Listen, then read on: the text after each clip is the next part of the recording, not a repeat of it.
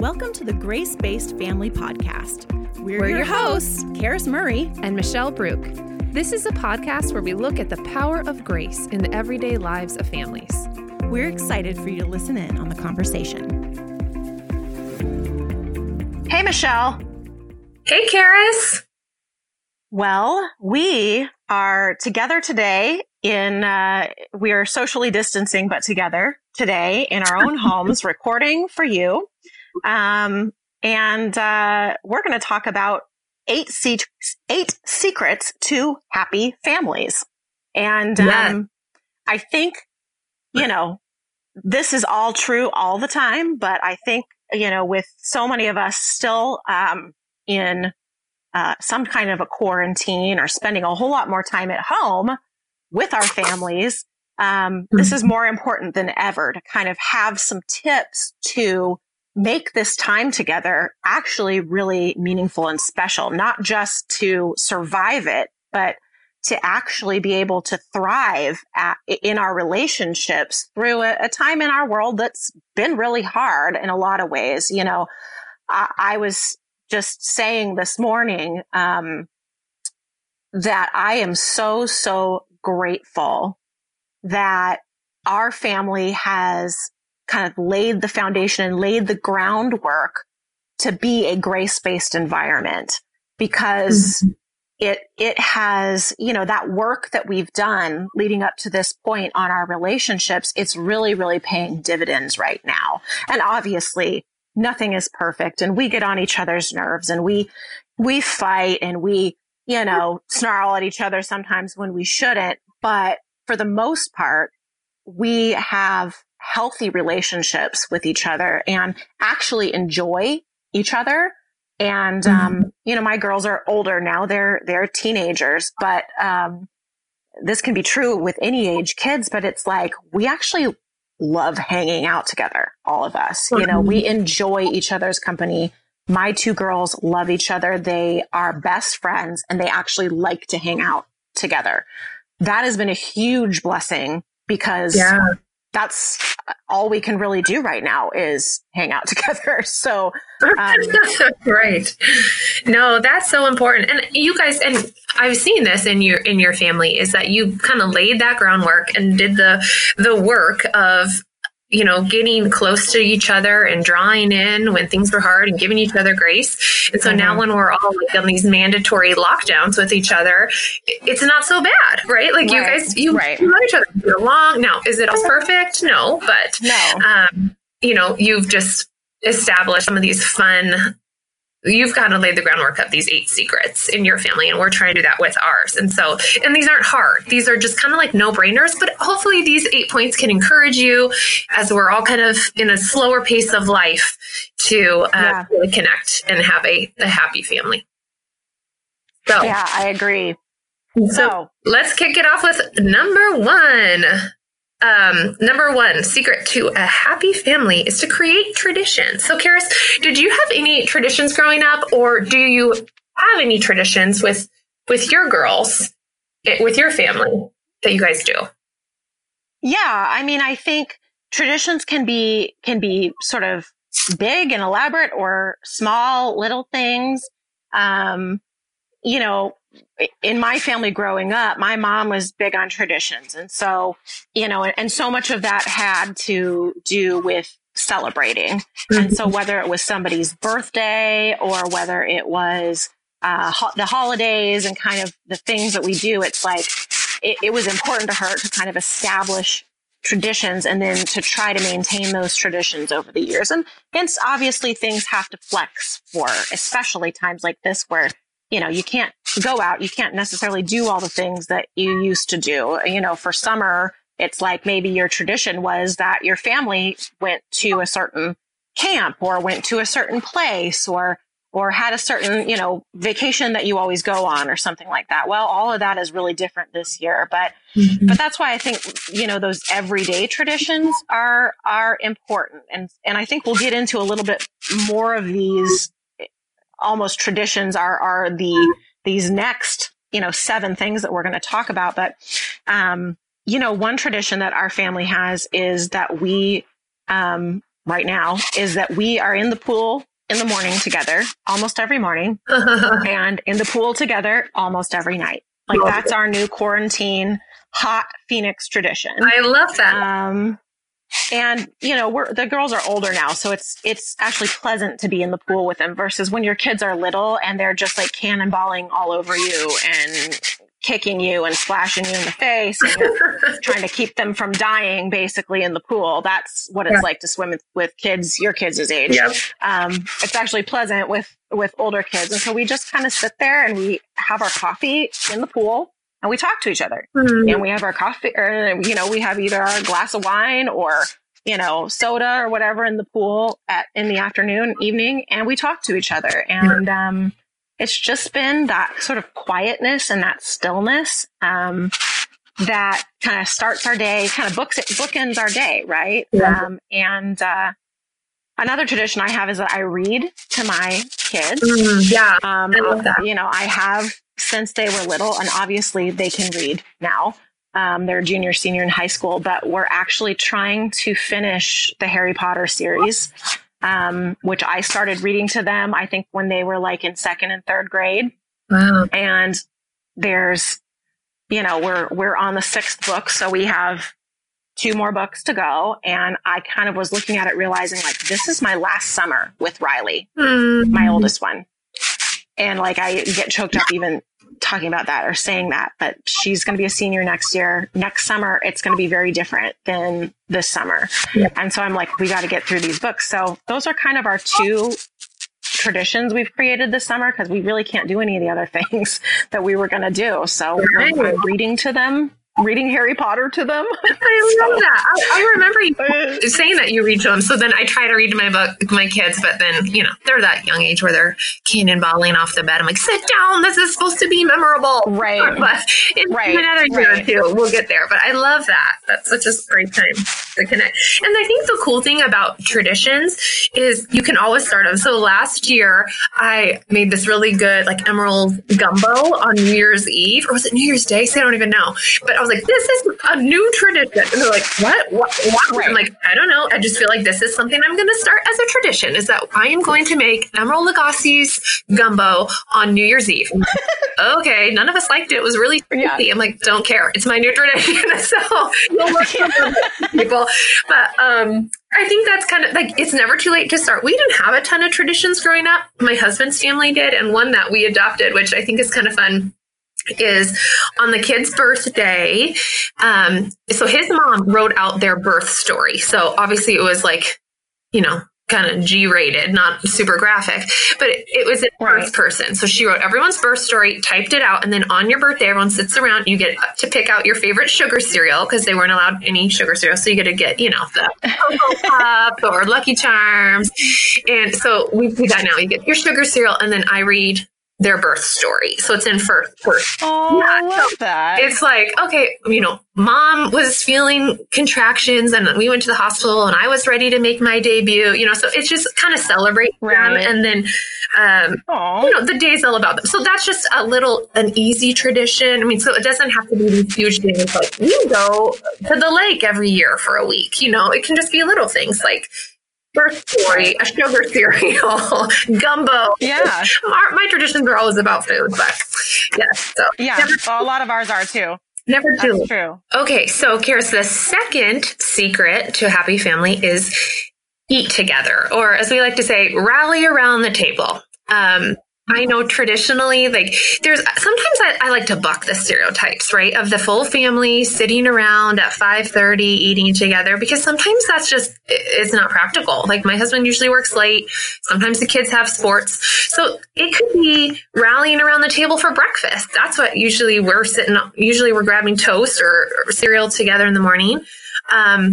Another time, like when I was in high school, I'd always come home. This is so weird, but my mom would always make me artichokes. I love artichokes.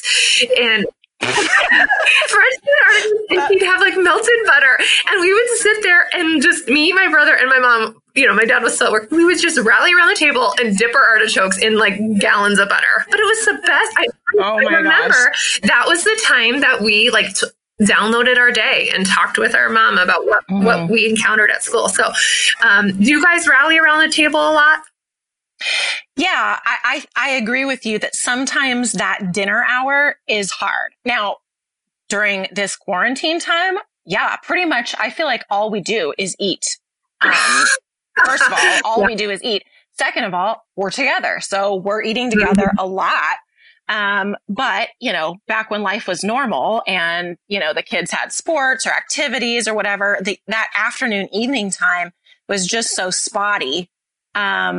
So you kind of have to find different ways to create that togetherness. And so, yeah, it can be a different meal. So for breakfast tended to be when we would eat together, although, kids are rushing off to get to school. And so I think that's why kind of this morning, evening touch point in the pool has been great because, even if it's not, eating a meal together, it's being together. And there is so much research on, when families eat dinner together or, kind of rally around the table together, the effect that has on kids' grades, their likelihood that they will do drugs goes down, teen pregnancy rates go down, all these things that are tied to that. But it isn't about eating dinner specifically. It's about having that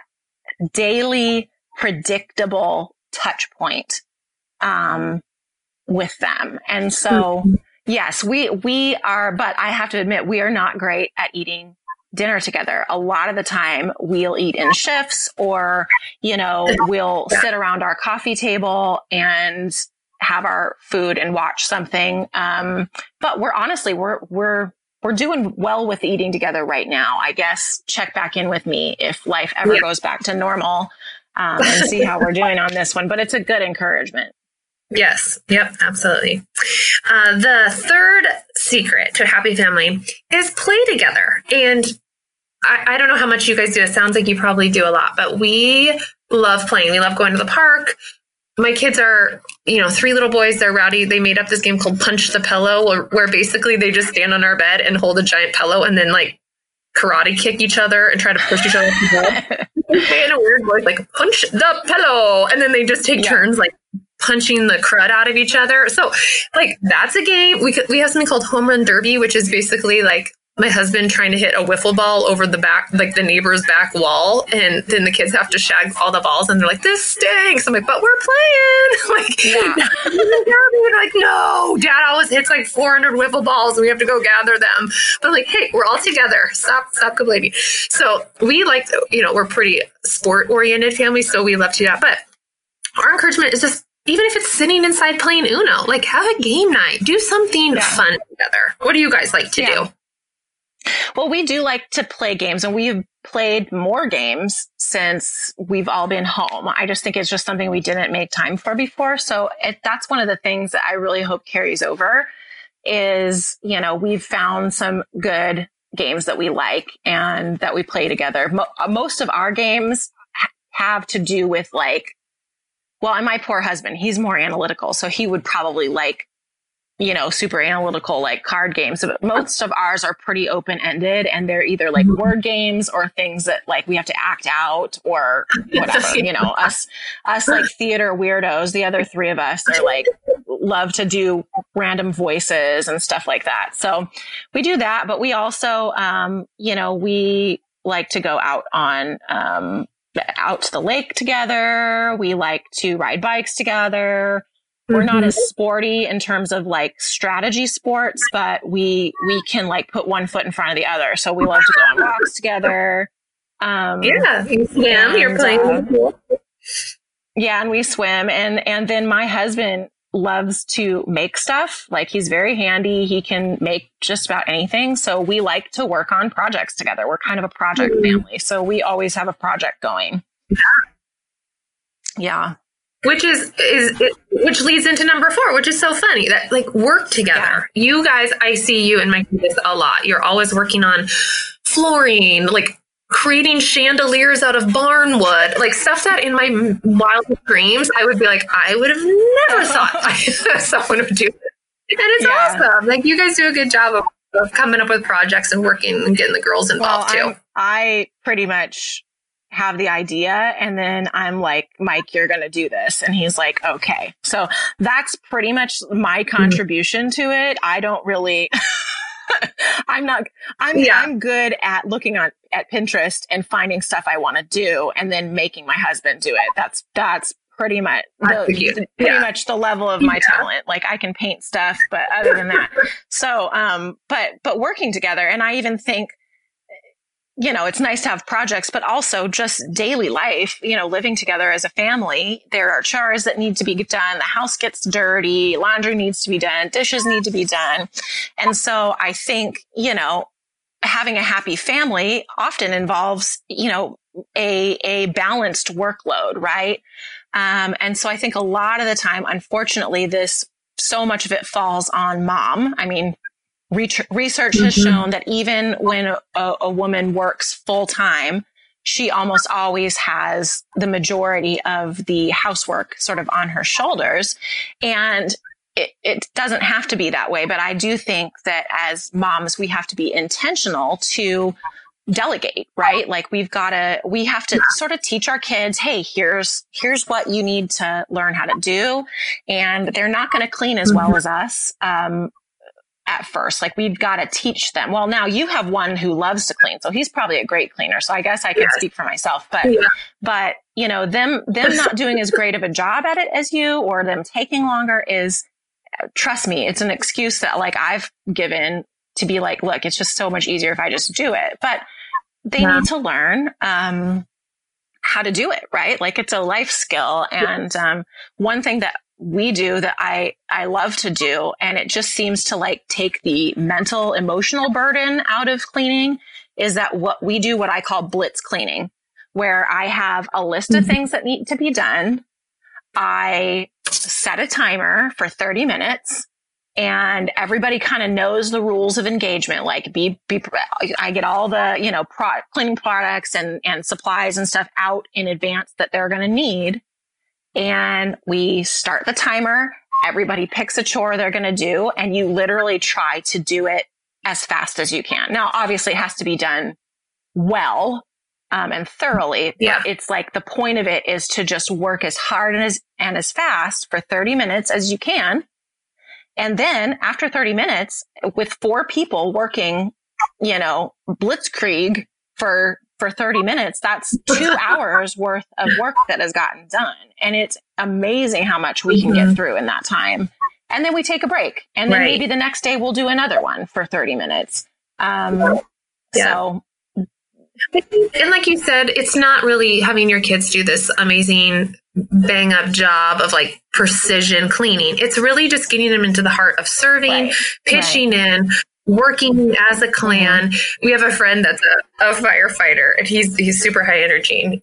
Johnny G is what we call him. And if we're in a group setting and we're all eating, a bunch of couples or whatever, our families, we're not even done, like, with half of our meal. And he's like, let's clean up, because he is used to living at the fire station with a bunch of guys, and everybody's cooking together. Everybody's cleaning up. I'm like, I haven't even finished the zucchini, and he is scraping my plate. He's like, let's go. You're on drying. You're on loading. I'm like, well, can we enjoy? But I'm trying to, at least, I appreciate he's like, we're all pitching in, we're all doing this, and he's the first one up to help clean up and to serve and to get the enthusiasm going. Like, we'll turn on the music, everyone cleans up, instead of everyone just kind of wandering off after dinner, and then mom or whoever's stuck in the kitchen. Right. So. Exactly. And I think, again, like, the burden shouldn't have to fall on moms to lead the charge on this, but that's the reality of it, is that, the parents have to be the ones to sort of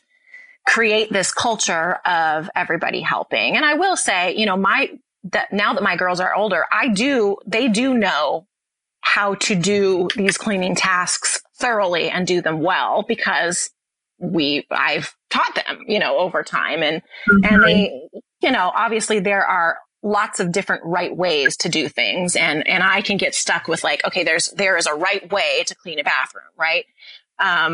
So I try not to be nitpicky on that, but it's like, remember that you're cleaning to my standard, not to your standards, right? Like, we're going to do this fast cleaning thing, but you still have to clean to my standard, not your standard.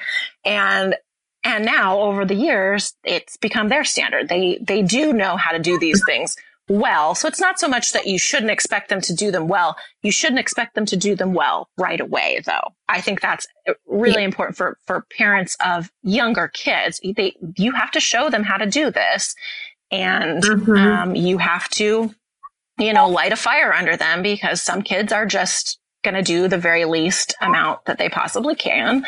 And it's a process of teaching them to work hard and to work smart and to work fast and to work efficiently. So your firefighter friend, just sounds like he's great at delegating, and that's what we kind of have to get into the habit of doing too. Right. Exactly. No, for sure.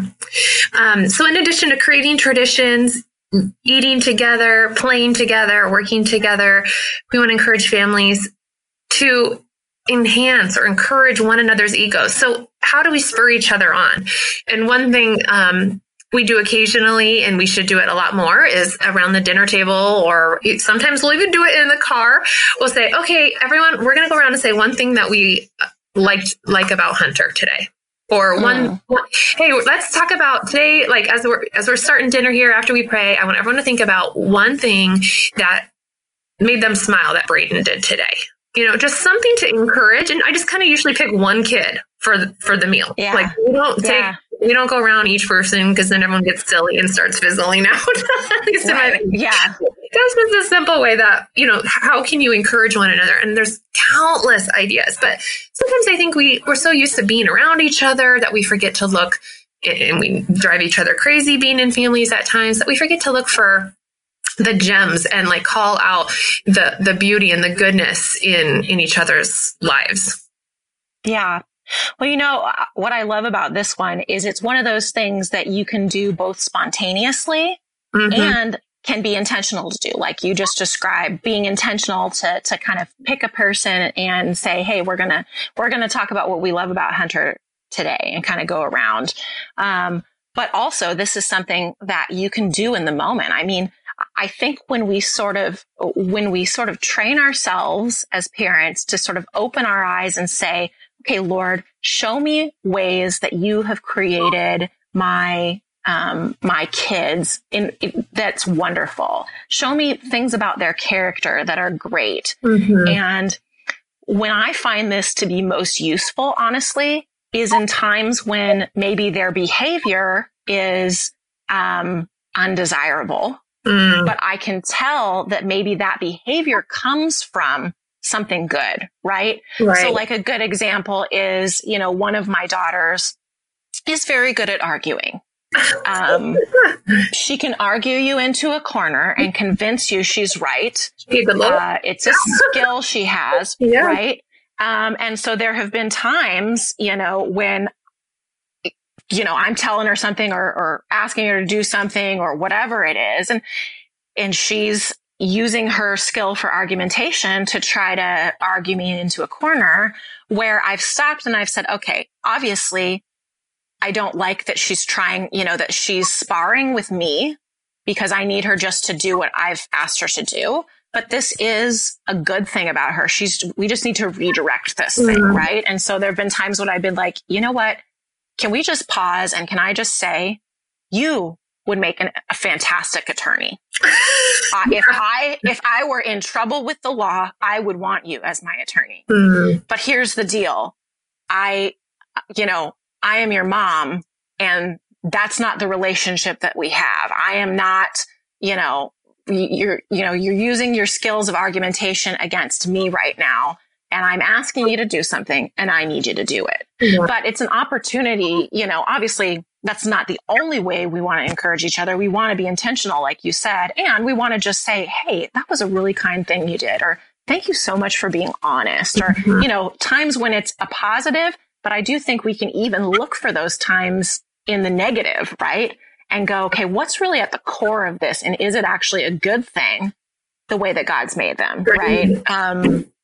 So That's just something to kind of, I think when we're conscious of it, we open our eyes to it, we see all sorts of ways that we can call out the good in our kids, in our spouses. Sometimes this is harder to do with our spouses, but, encourage each other and look for ways to legitimately praise each other. Obviously, you don't want to give empty praise. Right. And I try not to focus too much on things like, my girls are both beautiful girls, and we do tell them that they're beautiful, but that's the least important thing about them. And trying to focus on their character, their intellect, their kindness, that kind of stuff. Right. No, that's so important, especially I think for girls, where so much is image focused. Yeah, for women. Yeah. Exactly. Where the world is telling them that the most important thing about them is how they look and their weight or their sex appeal, right? It's just constant, that message. And so it is one of the ways you sort of inoculate your kids, boys and girls, against those kind of negative messages from the world, is that we tell them who they are and who they are in Christ and what we see in them. Yeah. It's important. Absolutely. Let's skip to the sixth secret here. Secret number 6 is pray together.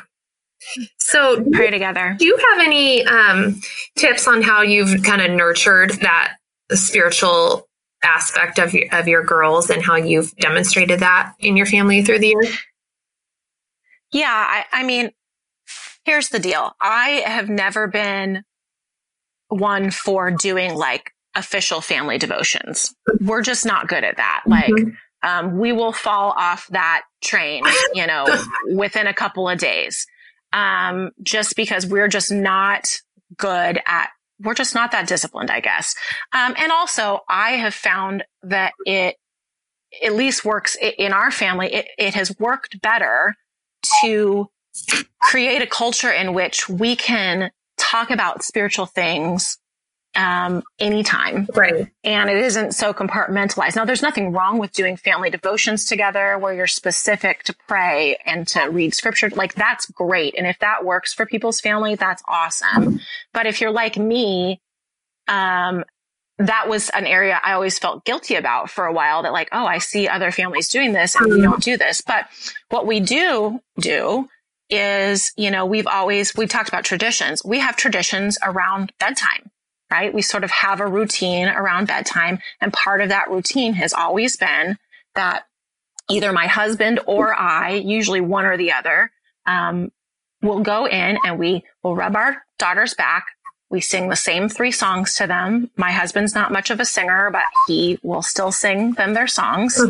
And after that, we pray with them. And they're 16 and almost 18 now. Like, we're still doing that. They still want us to come in and put them to bed every night.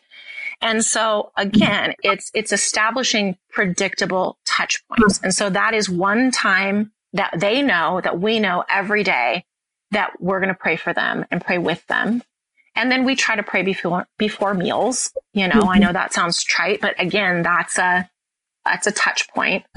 And then a lot of the time, like, if we're driving and we see an accident, one of my girls inevitably will say, "Oh my gosh, Mom, let's pray for those people right now." Yeah. Or when they're just really frustrated or something scary happens or they're just really emotional, it's like we just kind of do a pause to pray sometimes. It's like, you know what? That's really hard, what you just told me. Like, that is really rough, what your friend's going through. Or that was a really hard conversation you had to have with your friend, or, whatever it is. It's all sort of emotional, relational stuff now because of the age of my kids. So it's like, let's just put the pause on and let's just pray. Because I don't know what to tell you. I have no good advice. So let's just go to God right now. That's awesome. And it shows, like you said, that your faith isn't compartmentalized to church on Sunday or praying before meals. It's like, okay, this is heavy on your heart on the way to school. Let's just pray about it real quick before you hop out of the car. Exactly. Yeah. You're worried about that exam. You're worried about the project you have to turn in or whatever. It's like, let's just, let's pause on that worry, put it aside, and let's just give it to God. And obviously it's not the cure all for everything, but it has been, that sort of pray as you go idea has been key in our family. I know. Yeah. What about you guys? What do you do?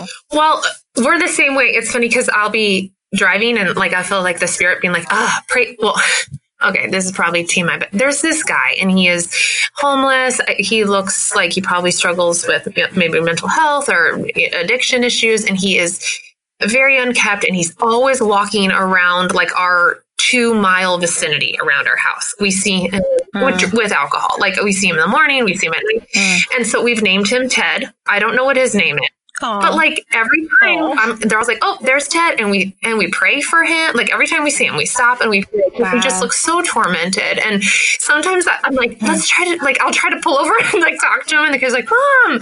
I'm like, but he's always like it's right on, Greenway. It's a busy street. So I can never talk to Ted. But like every time my heart just breaks for him and he just looks so broken. And I think my kids at first like, why are you, you don't even know him. You're weird, but now they're like, oh, there's Ted. Like their hearts are growing. Ted. I don't even know what the guy's name is. But, anyway, for Christmas, we always see him going into the Circle K, and we were going to put together like a care package and then leave it for Ted, but we didn't know how to describe like, the sketchy looking character that roams this area a lot. Like, could you give him this care package? So I kind of freaked out, but that is so funny. I need to follow through because God keeps kind of putting it on my heart. But so we're kind of those opportunity prayers, but also I will not take any credit for this, but I loved this. I saw it somewhere and I put it on a little poster board in the kitchen, and it's kind of like prayer prompt for when we pray before dinner. No one has to do it. If you volunteer to pray before dinner, you can, and on your own, or you can use this. And it says, there's 4 lines. So it kind of takes you through that ACTS method of praying, the adoration, confession, thanksgiving, supplication, like the Lord's Prayer method. So it's, I love you, God, for fill in the blank. I'm sorry for fill in the blank. Thank you for, and I want to ask you for. And so I also want my kids to be comfortable praying in public. So I'll say, who wants to pray? We don't force them to pray, but I want them to practice, like just speak out loud. It's not weird. Nothing's off limits. You can talk to God and it's nothing to be ashamed of.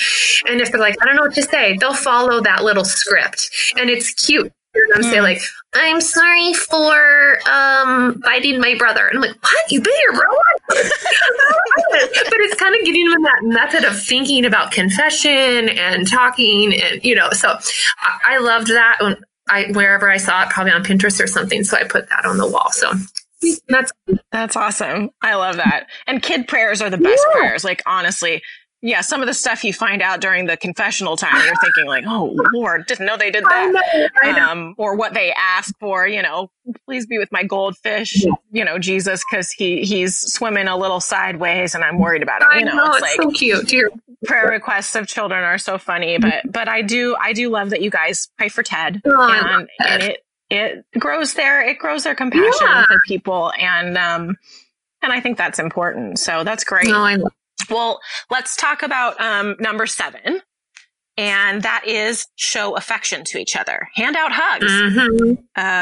Be affectionate with each other. And I think we just kind of do this naturally in our family. But what about you guys? I think with boys, sometimes affection looks a little bit more like wrestling or rough and tumble and that kind of thing. Yeah, you're right. And, we have this thing we call huggy cozy time, which is just like go in mom's bed and we all hug and cozy, and whatever, tickle, wrestle.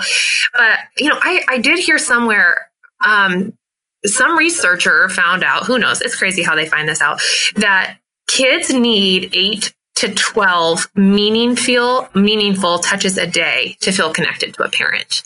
And whether it doesn't even have to be a hug. It could be a pat on the shoulder. It could be like you're fixing their collar and giving them really good eye contact. And sometimes I'll go through a day and I'm like, I don't think I've touched my kids very much, And at the end of the day, I'm like, huggy cozy time, mom's room. So it didn't really come naturally for me, which is very sad. And for my middle child, it is very awkward. And so we kind of force, I'm like, come on, I must give you a hug today. It's kind of a joke between us, but knowing that they do need that touch, it's so important. And especially for boys, because for my boys, it's not supernatural one of them it is, but the other ones it's not. I have to be intentional about it. Yeah.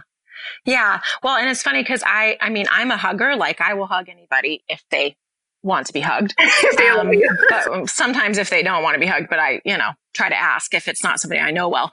But I'm not a super cuddly person. Like I want like a one and done. And, so this has been interesting, like, for us, and actually neither of my girls are super like snuggly. Like they weren't as babies either. Like they were ready to tackle the world. And if you wanted to cuddle them, it was like you were oppressing them. And they just did not want to be contained. And I think that's kind of what it is for me. Like, I don't want to be contained. You're making me hot. Like I gotta roll away kind of a thing. And maybe this is TMI, but like with my husband, I learned that I need to be big spoon and him be little spoon. That's how I can manage the cuddling. So if you're someone like me or like Michelle, like I need to be big spoon because then I'm in control of when I can roll away if I get too hot. Yeah. If he's big spoon, then I feel repressed. So, but he loves being little spoon. So it works out. So anyway, in terms of just like snuggling and cuddling affection time with your spouse too, like that's super important. And I'm not talking about sex. I'm talking about just really like just meaningful touching. And that's one of his love languages. It's really not mine, but I've kind of learned that that's how I do well is if I'm big spoon. And same with my girls. Like I try to hug them, and one of mine is not taller than me, but she's almost as tall as me. And then my other one is 6'2". She's taller than me. And so I can like tuck my chin up underneath her or my head up underneath her chin. And I just kind of stand there and I hold her. So I try to tell myself first thing in the morning when I see them, they get a long hug. They get a long mama hug. And again, that nighttime bedtime routine is important, just rubbing their back or tickling their back. Like these are literal touch points through the day that are vital. And if you've got teenagers like me, they can be a little prickly, like a porcupine, and so, but there are porcupines and they still want to be hugged and they still want to be loved. And you do have to kind of make a joke about it sometimes. Like, come here. Yeah. You gotta come hug your mama. It's like, make it about you, not about them. Like, I need this. Like, you need to come fill my love tank today or I won't leave you alone kind of a thing. But, they do need it. And it's vital. So yeah. Well, our 8th and final secret to a happy family is laugh together, which, as you know, Karis and I talk about a lot. We are always looking for opportunities to have inside jokes, mock each other in a loving way. Like, I feel like if something happens funny in our family, like my kids make fun of how loud I answer their phone. And so whenever the phone rings, I'm like, hello! I'm like, guys, I'm actually going to, like, you answered so loud. I'm like, well, I can't hear it first. I don't know. So there was like, oh, the phone's ringing. Hello! There goes mom. It's like. You do answer the phone loud. Dude, that's funny.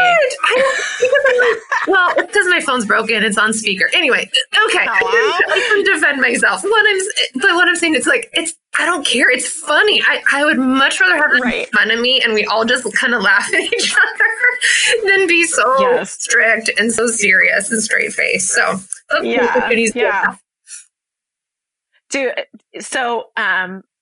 are any of your boys sort of more on the sensitive side where if their brothers or you or Mike did that to them, they would feel bad about it? Like, do you ever run into that, or is everybody pretty fair game? I think they're kind of used to like, look, if you're going to roll with us, you're going to be poked fun of. No, we're not going to get like below the belt. You know what I'm saying? We're not going for personal weaknesses, insecurities. We're just talking weird, quirky, funny things, Yeah. No, and I'm not asking to point the finger because we're exactly this way in our Murray family. Like the way we love each other is through mockery and sarcasm. Yeah. Most of the time. Right. And those are 2 extra love languages that we have added to the 5 love languages is mockery and sarcasm. And it's funny with my kids' friends, my girls' friends who have become much more enfolded in our family. Like they each have a couple of friends that I consider like my own kids. And so there kind of comes a point in the relationship where they're kind of getting enfolded into the Murray family. And it's like, you kind of have to gauge, okay, are they ready to enter the holy of holies of mockery?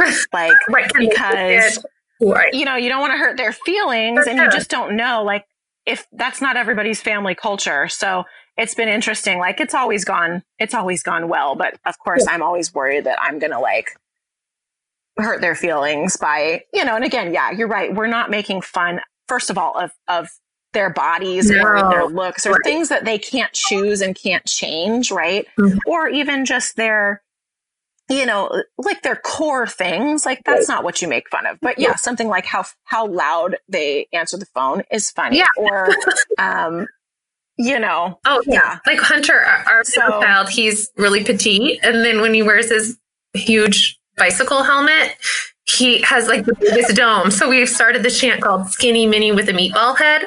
So whenever he rides, we all sing Skinny Mini with a Meatball Head. And then he just joins in. And we're like, oh, he doesn't have a big head, but his helmet is like twice the size of his dome. So like we all just make fun of the meatball head. But when he rides, that's so awesome. So that kind of stuff. I love it. It would be hard if you had someone in your family, not hard, but you would just want to be careful if someone in your family was a little sensitive. If someone is a little more sensitive. And again, sensitive even to things that are not core to them, because we're not suggesting that anybody should like make fun of people in a negative way. But I don't know. I think our listeners understand the difference between just kind of joshing each other and that. But, that's one way to laugh together. And then honestly, we just like, life is just funny.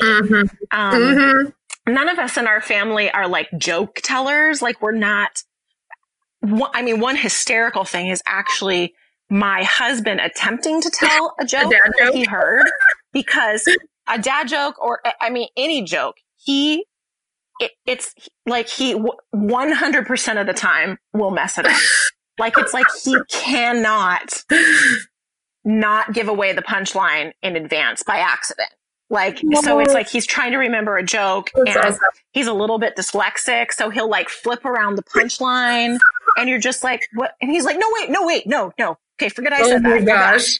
So just him trying to tell a joke successfully and never getting it right is a long-standing joke in our family. Like it's hysterical. So we're not good at telling jokes, so to speak, but just everyone in my family is just off the cuff funny. And especially my kids, they're just hysterical and life is funny. And so like they'll come home and they'll tell a story about something that happened. It's far funnier to like hear them tell the story about what happened than probably even to be there and to see it happen. But, and you're good at this too. You're a great storyteller. Like when something happens in your life and you come into the office and you tell me the story, I'm on the floor.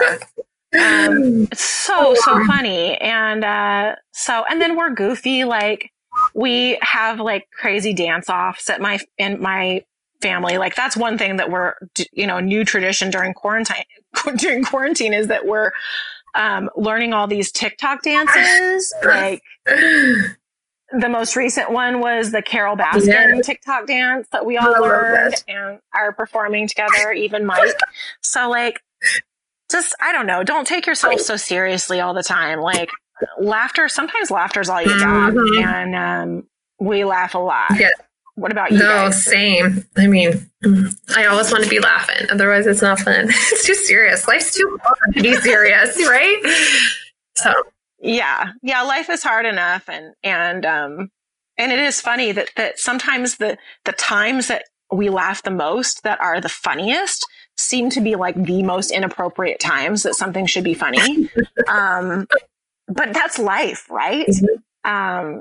To be able to find that joy, that just little breath of joy, even in hard things, and I've had members of my family who have been very sick with diseases. I have a brother-in-law who's fought cancer multiple times, and it's so interesting the times that I have, visited somebody at the hospital who's really sick, or or, been with one of my family members when they're fighting off this horrible disease, or they've lost somebody that they love. It's like, is that the time that we should be laughing? I don't know. But sometimes those are the times that we all laugh the most. And in grief, it's okay to laugh. Like, it is okay to be grieving and then also to laugh, and we don't have to feel guilty about that. Yeah. Oh, absolutely. That's a good point. Well, we will put these 8 secrets to a happy family on the show notes. And if you have any others, we'd love to hear you have you share those with us. Please subscribe, leave a comment if you're enjoying the podcast. We'd love to hear from you if there's any topics that you would like us to specifically cover. And you can contact us at family@familymatters.net, or on our Facebook page, or on our website, familymatters.net. So we're here if you need us to pray for you, or however we can support you. Yes. Hang in there, everybody. It's going to get better. Okay. Yes. All right. Bye-bye. I love you. Bye. Thank you for listening to the Grace-Based Families podcast. This is part of Family Matters Ministries. For more podcasts and resources, check us out on familymatters.net/podcast or stream us on all major podcast platforms. Once again, this is Karis and Michelle. Until next time.